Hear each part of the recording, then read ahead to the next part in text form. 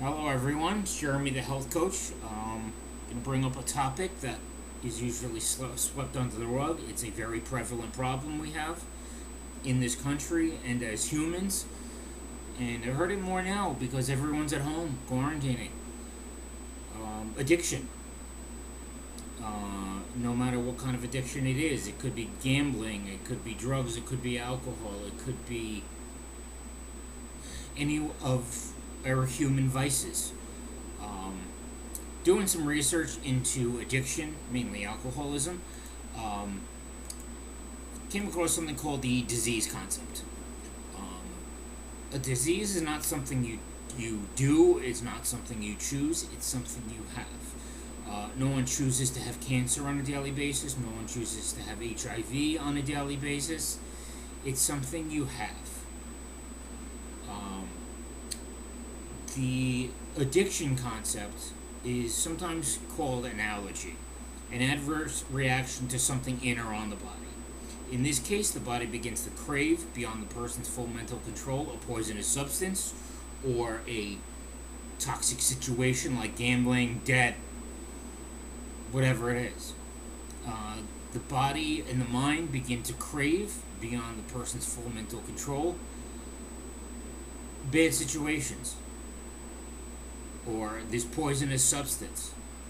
It's where sin comes in. The craving starts to take over the mind for control. It's never fully regained. Just like any other disease, it takes over the body. Um, Doing some research online, and I saw that the core of addiction it's rooted in brain dysfunction. Uh, Many times it's based on genetics. However, that's not the whole picture. Psychology has a lot to do with addiction. The why in using, in whatever it is, whatever the addiction is, the why. Um, Using to crowd out depression, drinking to celebrate joy, any excuse to do the sabotaging behavior. In the big book of AA, it's described as a physical compulsion together with a mental obsession. There is a distinct physical craving to consume beyond the capacity to control, in defiance of all rules of common sense, and more importantly, these addictions defy all rules of life, and it's not something the person always chooses. A craving for a poisonous substance beyond mental control. It ruins lives. Any addiction ruins lives. Yet the addict craves more. Um, there is no shame in getting help. The real shame is knowing you need help and not asking for it. That's where people that's where the shame comes in. There's more shame in that than getting help. If you had cancer, you'd go get help. You'd go seek a doctor. Same thing. If there's something killing you, you have to go get help. Um, can also be described as a spiritual malady. There are several reasons people drink: to fix underlying feelings, emotions, mental quirks, um, to fix things that the person thinks can be solved by their addiction. I am talking more in terms of substances, but again, that can be any addiction. Um, Addiction groups, they define spirituality in terms of connectivity, underlying feelings, the emotions, the adverse reactions to life, or for any other type of addict that the person thinks can be filled by their chosen substance. They're drinking to fix a problem they have or that they feel they have. It's a sickness of the soul, one that is part of every human being. We were all born, if you've ever heard that no one's perfect. Um, the addiction generally comes in to fix a sickness of the soul. In the case of the addict, the hole is thought to be filled with the addictive substance. For some people, they eat. So some people, they gamble. They think their hole can be fixed with whatever it is. Can be gambling, sex, drugs. The list goes on and on of what things can be addicted to, what people can be addicted to. Many find the answer in spirituality. Natural carnal desires lead the person to destruction. I've had a few experiences with spirituality over the years, and I define it as What fills the holes in my life to make me whole? Anything life-giving. And every one of us will choose that apple. We will choose death. Um, Spirituality, the opposite of what I'm having computer trouble. Bear with me a second. And let's go.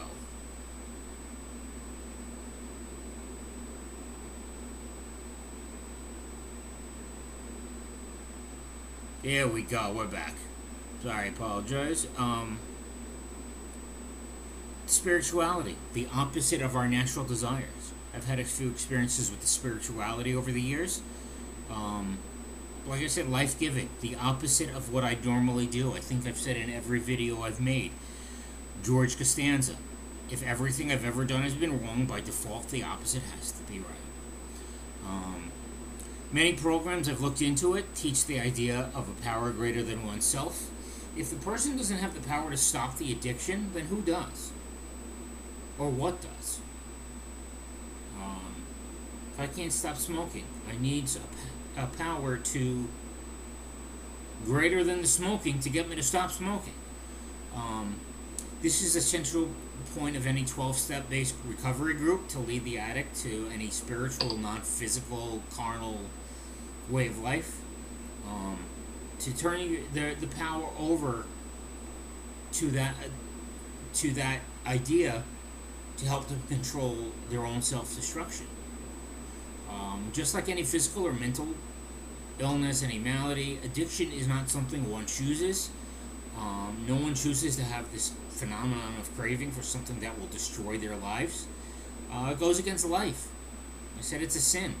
While not everyone has that particular sin, that particular addiction, it's part of every human being to choose to make mistakes, to choose the apple that we're not supposed to eat. And this is where getting help comes in. It's part of every human on earth to get that help, to choose a better way. In recovery, each person can choose any concept of that power that they like. It can be a doorknob, it could be, which I wouldn't suggest. A friend of mine, when I lived in New York, we were sitting, he pulled me up onto the boardwalk overlooking the Atlantic Ocean. And we were talking about stuff like this. He was a very spiritual person, and he said, "You see that?" And it was like January, and it was cold. I didn't want to be there. And he says, "You look at that ocean right there. Who made that? Can you do that?" To teach me that there was a better way. God made the earth, the heavens and the earth, and everything, to control the tide. We're talking about the ocean, to control the tides, using the moon, which is God knows how many miles away, to control our water supply, to help to turn. And that's where spirituality comes in, that no one person is God. Each person can choose a concept of that power that they like, that can save them from destruction. Every person is born with an idea of God, whatever they want to call it. In the case of the addict, the addict chooses that substance, that behavior, to help them escape themselves and their misery in the first place. They think that substance can help save them from themselves. A good way, having lived along the ocean for most of my life, whether it's in New York or Florida, a good way to think of spirituality and a higher power can be described as a lifeguard. If you're drowning, you need that lifeguard. Your hands are going. The power that it can be described as a lifeguard who throws a buoy to the person. They throw it out to that person to bring them back to safety. Addiction has never been chosen by the addict. What the addict can choose is to get help. Like I said, there is more shame in knowing that you need help and not asking for it than asking for help. To choose life, there is no shame in saying, "I need help, I'm going to have to choose life here." There are so many rehabs and detoxes and whatever else are a good way to start a path of recovery. Many people need it. There's no shame in going to rehab if you need help. If you broke your leg, you'd go to the doctor. You'd go to a hospital. If your life is broken, you have to go to the right place to get help. A lot of people go into institutions, but they're not required. And there's not a detox for every addiction, like gambling or sex addiction. The basis of recovery is admitting powerlessness, finding a power greater than oneself, just as every human being is designed to. I myself am studying to be a substance abuse counselor down here in Florida. Everybody needs help. This is why I do what I do. I'm not an expert in everything. Maybe you need somebody else, which is fine. Every one of us needs help going and needs guidance to find the right path. And that's what I do. That's what a health coach does. I went and lost 90 pounds, go to a dietitian. You know, that changed my life. Teachability is part of the answer to addiction. When I went back to school to become a nutritionist, realizing that I was not the teacher. If I knew what I was doing, I'd be the teacher. They understand that I don't know what I'm doing. There is an admission of powerlessness. To rely on the teacher to teach me and to ask for help and whatever else. This is kind of a taboo topic, which is why I bring it up. I will always go against the grain and bring up things that need to be brought up. If you need help, you can find me here, changeyourlight.com. You can call a therapist, a detox, or rehab if you need help. For anything you ever need, there's always someone to help you. Again, we hope to hear from you, and have a good day.